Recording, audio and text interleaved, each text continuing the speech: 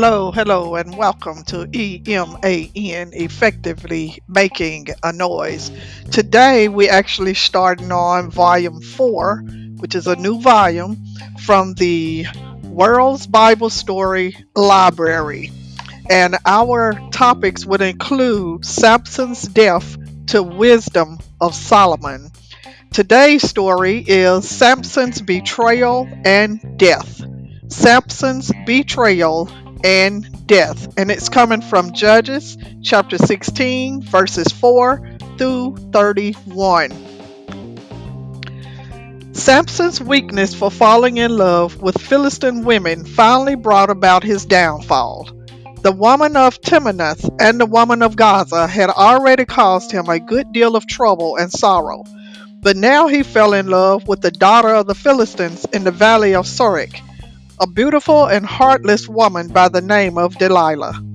She did not love Samson at all, but sought only to win his favor so that she might betray him to the rulers of her people. When the lords of the Philistines learned that Samson was coming to court Delilah, they thought of a plan to overcome their hated enemy. They came to Delilah privately and offered her a large sum of money, 1,100 pieces of silver, if she would find out the secret of Samson's great strength, so that they might overwhelm him and bind him. Delilah was perfectly willing to betray Samson for this large sum of money, which she coveted very much, and coveted meaning desired something other of another person has. So when Samson next visited her, she said to him, "Tell me, I pray you, the secret of your great strength, and how you might be bound by those who would subdue you."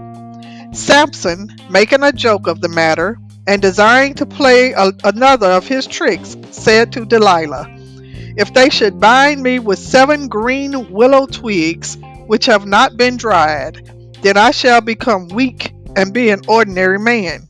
So she quickly procured 7 green twigs from the Philistine lords, bound Samson with them. In the meantime, she stationed men in an inner room to lie in wait, ready to pounce on Samson. Then she called out to him, "The Philistines are here to seize you, Samson." But Samson rose up and broke the green twigs, as a stalk of flax breaks when it touches the fire. So Delilah did not yet know the secret of his strength. But Delilah wanted the money, and she tried again. Pouting before Samson in her womanly way, she chided him, saying, and chided means scolded because of a fault, "Behold, you have mocked me and told me lies. Now tell me, I pray you, how you might be bound." Again, in a mood of playful deception, Samson told her, "If they bind me fast with new ropes that have never been used, then I shall become weak and be like an ordinary man." So Delilah took new ropes and bound him with them, and again cried out, "The Philistines are here to take you, Samson." And the men were again lying in wait in an inner room. But the mighty Samson broke the ropes off his arms as though they were threads. Delilah persisted in her efforts to entrap Samson and said to him a third time, "Up to this time you have mocked me and told me lies. Tell me truly how you might be bound." Samson should have realized by now that Delilah meant to do him harm, but he foolishly kept up the game, saying this time, "If you weave the 7 locks of my head with the web, then I shall become weak and be like an ordinary man." So while Samson was asleep, Delilah took the 7 locks of his long hair, wove them into the web, and fastened them tight with the pin. Then she called to him, "The Philistines are about to pounce on you, Samson." But he awoke from his sleep and rose up and walked away with the pin of the beam and the web as easily as he had freed himself at other times. Employing all of her womanly wiles, Delilah softened Samson further by saying that if he really loved her, he would be willing to tell her the secret of his strength.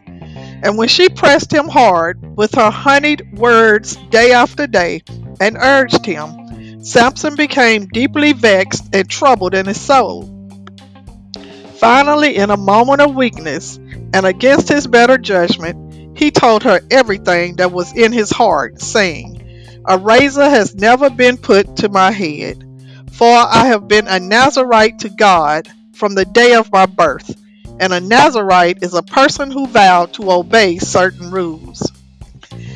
If I am shaved, then my strength will go from me, and I shall become weak and be like an ordinary man." When the wicked Delilah saw that he had at last told her the truth, she sent for the lords of the Philistines, saying, "Come up this once, for he has showed me all his heart." Then the conspirators came up to her and bought the money they had promised her with them. Then, when the heartless woman had lulled Samson to sleep upon her knees, she called a man and had him shave off the long flowing locks of Samson's hair. Then she began to vex him, and his strength went from him. Once more she cried out, "The Philistines are about to fall upon you, Samson." And Samson awoke from his fatal sleep and said, "I will go out as I have done before and shake myself free." But alas, he did not know that, as a result of the betrayal of his new vow, the Lord had departed from him. And the waiting Philistines fell upon Samson and put out his eyes and brought him down to Gaza and bound him with fetters of brass. And the fetters mean chains on feet to keep one from moving. And set him to grind at the mill of the prison. The Philistines rejoiced greatly at having captured and conquered their hated enemy Samson. So the lords of the Philistines assembled at their temple to offer a great sacrifice to their god Dagon, and to rejoice. For they said, "Our God has delivered Samson, our enemy, into our hands."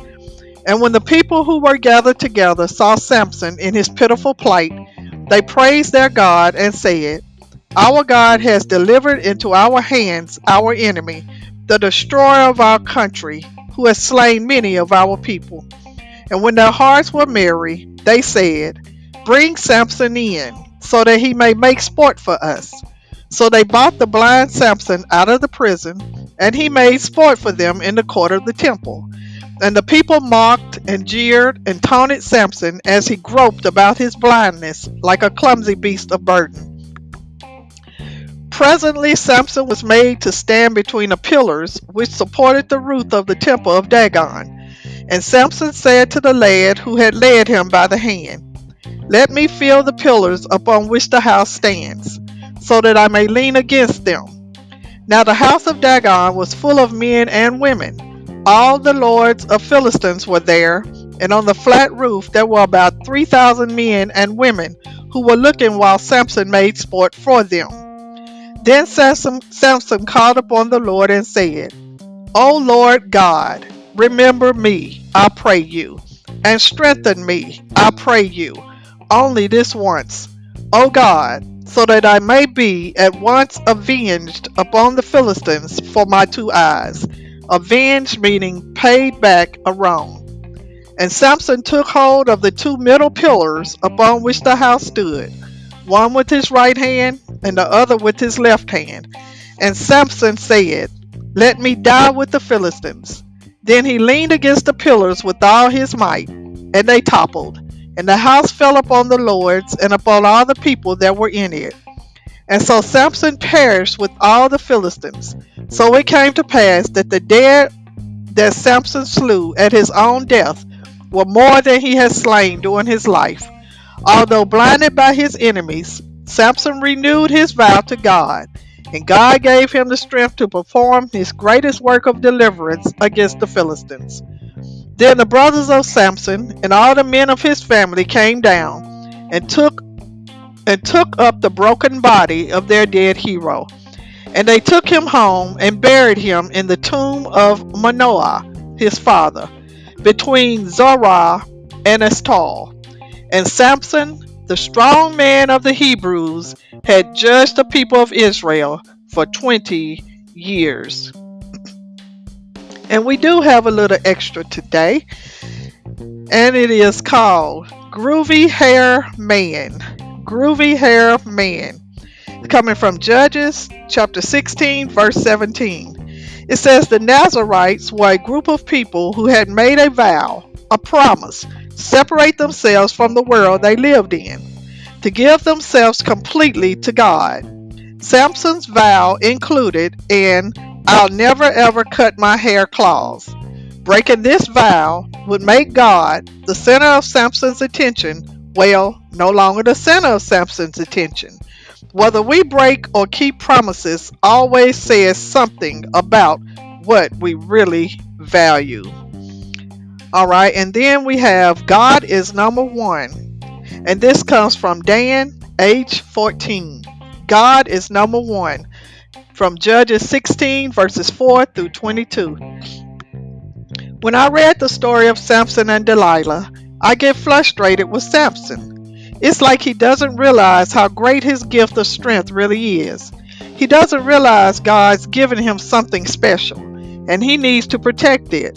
He puts his own desires in front of God's plans for him, and you can see where that gets him weak, blind, and eventually dead. The really frustrating part is that I do kind of the same thing. I put some of my own desires in front of God's.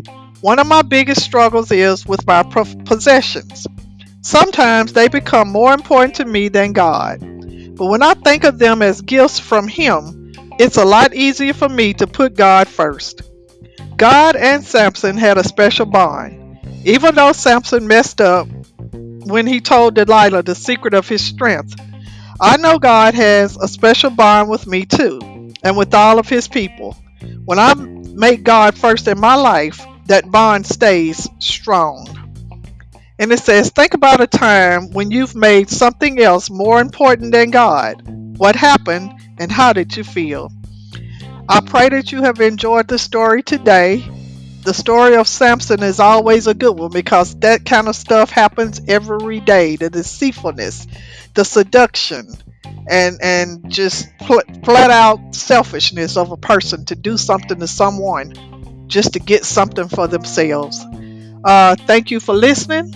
I hope you guys are going. I think this volume is going to be a good volume.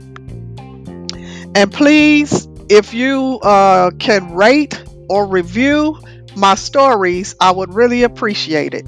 And I have put in my show notes that I do need sponsors. I would love to have someone to sponsor me. $25 would get you your information that you would send me read twice during my podcast. If you would like a monthly subscription, we could set that up as well.